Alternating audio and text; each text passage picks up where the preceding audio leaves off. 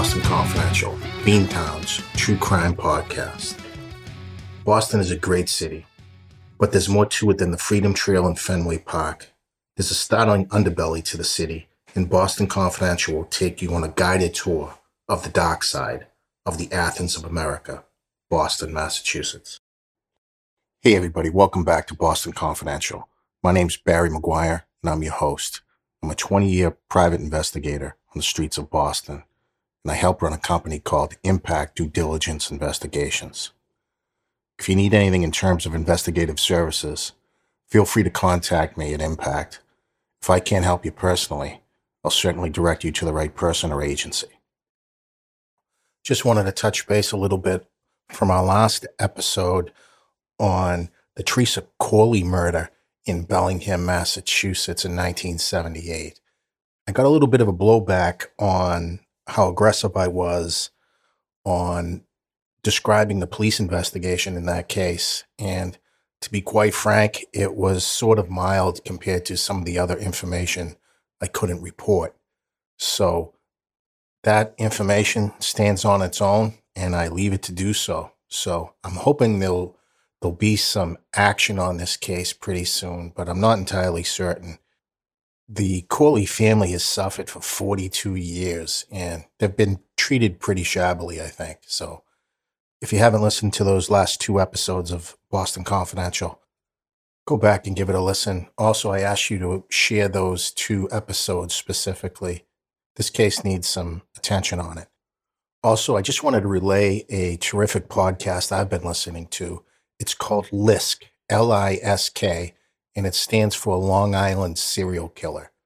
The podcast is phenomenal, and there's also an associated documentary on one of the streaming services. Forgive me, I forget which one it was, Netflix or Amazon, I believe. So check out the podcast LISK and check it out on the streaming services. You won't be disappointed. Okay, guys, today we're on to the case of Adam Leroy Lane. And we don't have to jump back in the time machine that far, but it was 2007 in Chelmsford, Massachusetts.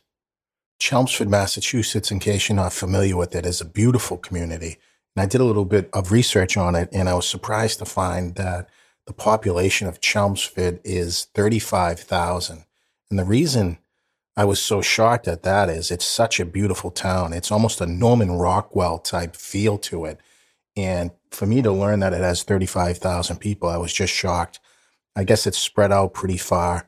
It's about 35 minutes to Boston by car, but don't go from Chelmsford during rush hour. Rush hour is very bad in Chelmsford, going towards the city. A lot of people do work in the city of Boston and commute, but they also work in Nashua, New Hampshire. It's about 20 minutes from Nashua. And a lot of people in Chelmsford do their shopping in tax-free New Hampshire. Chelmsford borders Lowell, Mass, Lowell. It is a former mill town, and it currently houses the University of Massachusetts at Lowell. And a lot of people on the Lowell side of Chelmsford work at the university as well. So this case is the American nightmare.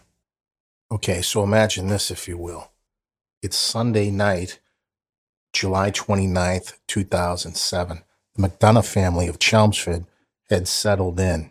The family consisted of mom, Jeannie, dad, Kevin, Shay, 15, and a brother, Ryan. Shay had spent Saturday night at a party, and she was hanging out with a friend who had also attended, and she ultimately wanted to sleep over her friend's house. Well, mom, Jeannie, said, no, you can't sleep over your friend's house. You have swim practice. There was some conditioning stuff the swim team had to do for the upcoming school year, and practice was early in the morning. So mom says no. The brother Ryan was out at a friend's house. He did get permission to sleep over, apparently. So it was only Shay, Kevin, and Jeannie in the house. So mom and dad had settled in to watch the Red Sox game, and Daisuke was pitching, and the Red Sox were playing Tampa Bay. But Kevin had to get up at the crack of dawn for work, and they all started to settle in. But the only problem was the AC on the second floor was on the fritz, and They went back and forth a little bit. Kevin promised to get it fixed, but it was hot up there. And ultimately, Shay went into one of the guest bedrooms that did have AC. It either had AC or a ceiling fan, so it was much more accommodating for the summer heat in New England. So it's a normal Sunday night at the average American household. Shay's a little pissed off she couldn't sleep over, but she kind of understood and didn't fight back on it that much. Kevin and Jeannie went to bed. It was hot up there. They dealt with it. That's what New Englanders do. We deal with things, especially the weather.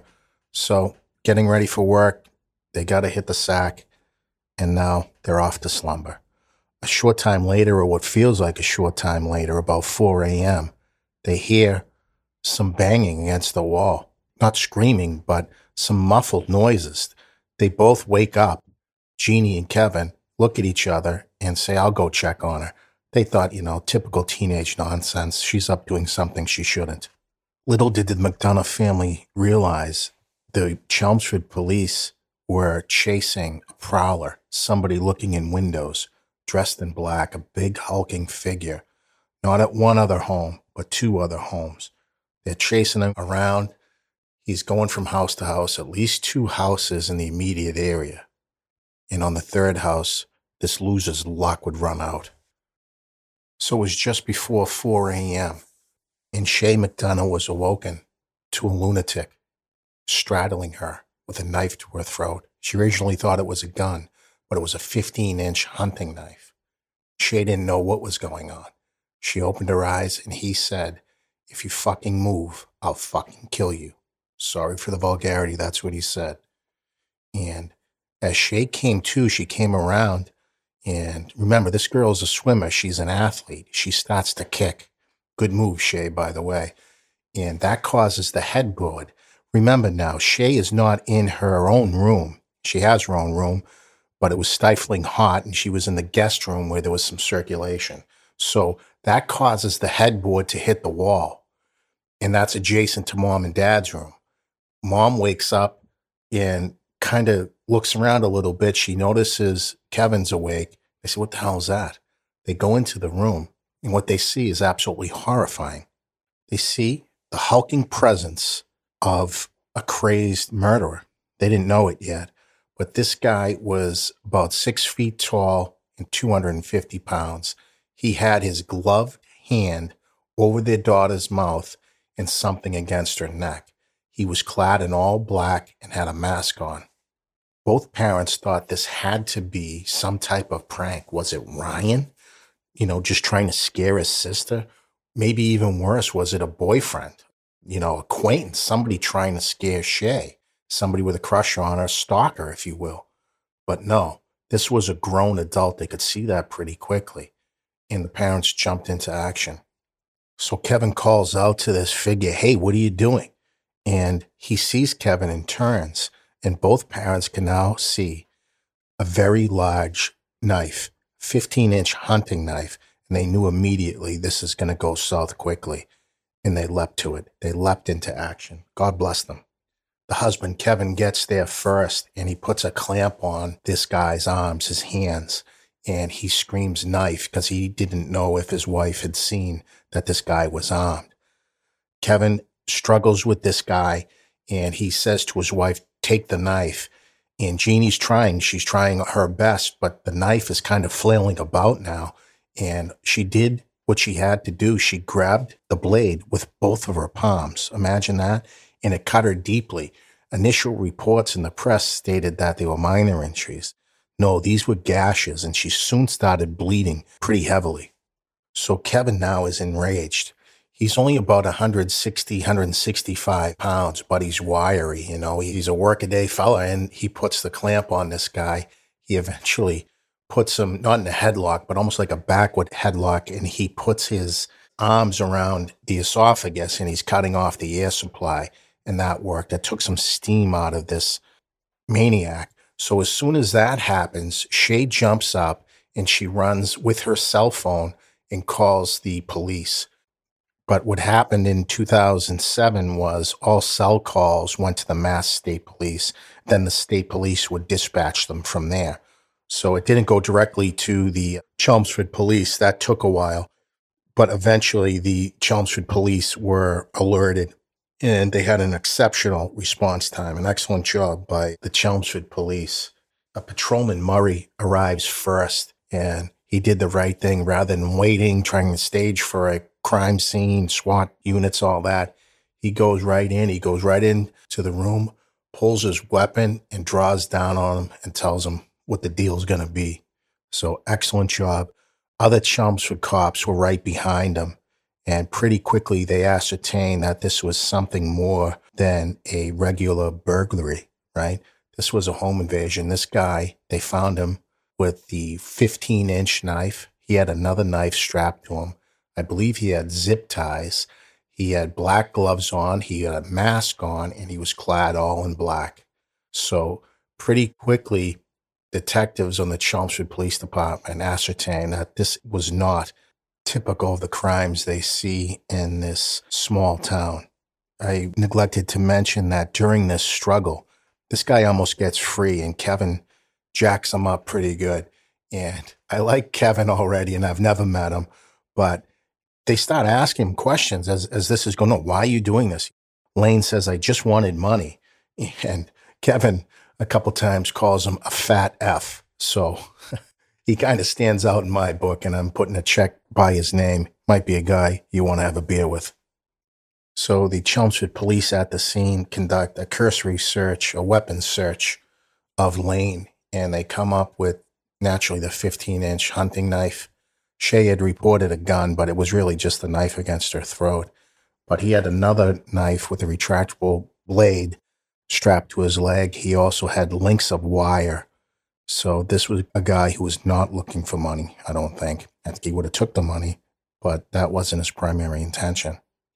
He was a killer. So Adam Leroy Lane was cuffed and stuffed, as they say, and taken to Chelmsford PD. And McDonough's kind of felt like they had just come across a nut, and he was looking to rob them. But pretty quickly, the investigation ramped up, and it was obviously more than that. Chelmsford police get him down to the station, and he says he is a truck driver, and he had left his tractor trailer at a truck stop, and he walked through the woods to the McDonough's homes and those other homes that I had previously mentioned. Things take a chilling turn pretty quickly when they search the tractor trailer, and they find a DVD called Hunting Humans. This movie has been described as a diagram or a how-to, basically how to become a serial killer without getting caught. And this guy didn't follow the lesson plan because he's a mope. But other than that, things started adding up. There was some more zip ties in the tractor trailer and all this other stuff. So the McDonoughs were shocked to find out that this guy was, in fact, a serial killer, and he recently became one. And on July 13th, he killed his first victim, and her name was Darlene Ewald, who lived in West Hanover Township near Harrisburg, Pennsylvania. She was stabbed and killed at about 2 a.m. on July 13, 2007. Adam Lane used the same type of MO. He had parked his tractor trailer nearby and walked to this home and committed this homicide. There was something different about it. Darlene Ewald was 42, and she was talking on the phone on her own patio when Lane snuck up behind her and slit her throat and stabbed her to death with a long knife. Her family was sitting right inside the house. So this guy is just a maniac. He tries to minimize what he's done in his motivation. There was no money to be had in this. She was out there talking on the phone, and he just stabbed the hell out of her and cut her throat. 4 days later, a woman by the name of Patricia Brooks, who lived in a rural section of York County, Pennsylvania. Patricia was stabbed. She survived, but he stabbed the hell out of her. His modus operandi was similar. He parked his truck nearby, checked for open doors, and walked into her house and stabbed her while she was on the couch. It's unclear from my research if he took any money from the house, but he intended to kill her. He left her for dead. Adam Leroy Lane struck again on July 29th, the day before the attack in Chelmsford. And this time his victim was a 38-year-old New Jersey resident, Monica Massaro, and she was killed in Bloomsbury, New Jersey. I'm not familiar with that section of New Jersey, but it is north of Trenton, New Jersey, but it actually seems closer to Allentown, Pennsylvania. And Lane used the same type of MO. He parked a mile away in his tractor trailer and walked through to Massaro's residence. And the killing of Massaro is the most vicious yet. He had stabbed her, but he said in his confession that he had the knife to her throat and she moved her throat and basically cut her own throat. And at that point, he reasoned, I'll make this look like a crime of passion. And he stabbed her in the breasts, vagina, and stomach. I don't think that's how it went. I believe this guy's a full-on maniac. And again, he's trying to minimize it. The only mistake Monica Massaro made was leaving her back door unlocked. And she lived in a duplex. One side was locked. Lane tried that one first. Hers was open and he went in and just did the unspeakable. Monica Massaro, by all accounts, was a great person. She had a small business. She cleaned houses, did it on her own. She was a massive fan of Aerosmith. And when the police discovered her, they discovered her because her clients became worried about her. She didn't show up for work, and that wasn't like her. And they did a well-being check at her house, and the police found that horror show. So I always feel for the victim in these cases, but sometimes I stop and think of the police who have to go through this. They see the worst in humanity, and they see people splayed out, stabbed in the head, neck, breast, vagina. And this guy did it. This guy put them through that. So, just an asshat. So Lane continues on his truck route from New Jersey to Massachusetts, and basically the next day, Sunday night, the 29th, into the early morning hours of the 30th, that Monday, he strikes again in the McDonough household. And I pause to think what would have happened if their air conditioning was in fact working in Chelmsford that night. I think you would have had a crime scene like you did in Bloomsbury, New Jersey with Monica Massaro. All right, guys, so you may be asking yourselves, what in Lane's background would bring him to this moment in Pennsylvania, New Jersey, and Chelmsford, Massachusetts? Really, there's not a hell of a lot out of the ordinary. He was born in Yadkin County, North Carolina. It's a rural farming community. He dropped out of school at age 16 and began a series of menial jobs. He had worked in a slaughterhouse hanging chickens, whatever that means. He appears to have been married twice. And I get this information I'm talking to you about now from a book I read. It's an excellent book. The name of it is Caught in the Act, A Courageous Family's Fight to Save Their Daughter from a Serial Killer. And that was by Jeannie McDonough, the mother of Shay McDonough in the Chelmsford case. And it's an excellent book. It's on Amazon if you want to check it out. This is really the only place I saw background on Lane. So if you're interested in the case, you might want to pick this up on Amazon. People in Lane's life say he looked down on women for no real reason, but it turns out he was abusive to his mother, physically and verbally abusive. One of his ex-wives said that he used to beat on his mother.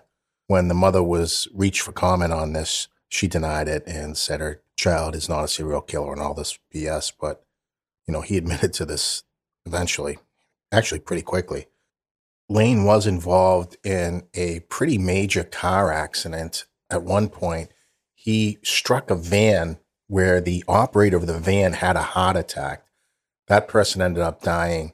Lane was injured. He ended up having 2 back surgeries as a result of this accident. It was on at least partial disability. He got a few settlements and all that.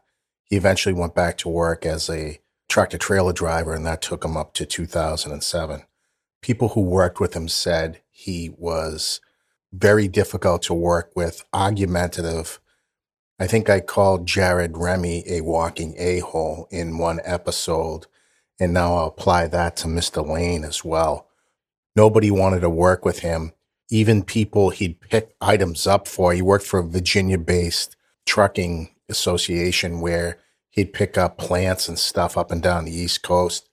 The owner of that business said he had to reprimand Lane several times just for these interactions you normally have when you pick up materials to take them other places, loading the truck, whatever. He was impossible to work with.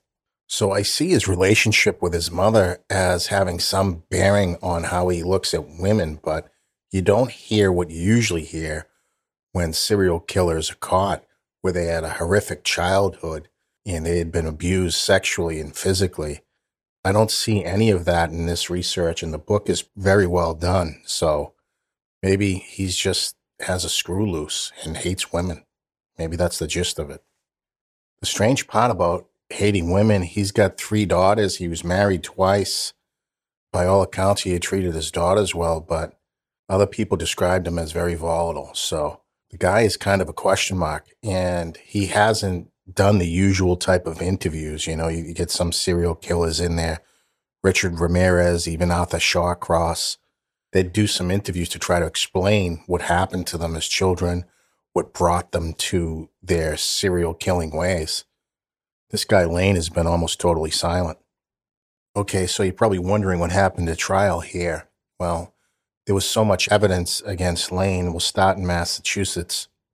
That was the first time he'd seen the inside of a courtroom. So the evidence was overwhelming. They had the 2 knives. They had him in custody. He was literally caught red-handed. And by red-handed, I mean through Jennifer McDonough's blood on the blade of his knife. And that would come into play later in other court proceedings. But he ended up taking a plea bargain in Massachusetts, and he pled to 25 to 30 years imprisonment for the attack on the McDonough family. Charges were a home invasion, assault and battery, a whole host of felonies. So if he was going to stay in Massachusetts, I don't believe he ever would have gotten out of prison. He probably would have done close to the 30 years, but he had appointments in New Jersey and Pennsylvania as well. And those kind of went quickly until we got to Pennsylvania. In New Jersey, Lane was sentenced to 50 years to serve. So he was 43 in 2007. So 50 years, he would have been, over 90. So that's virtually a life sentence.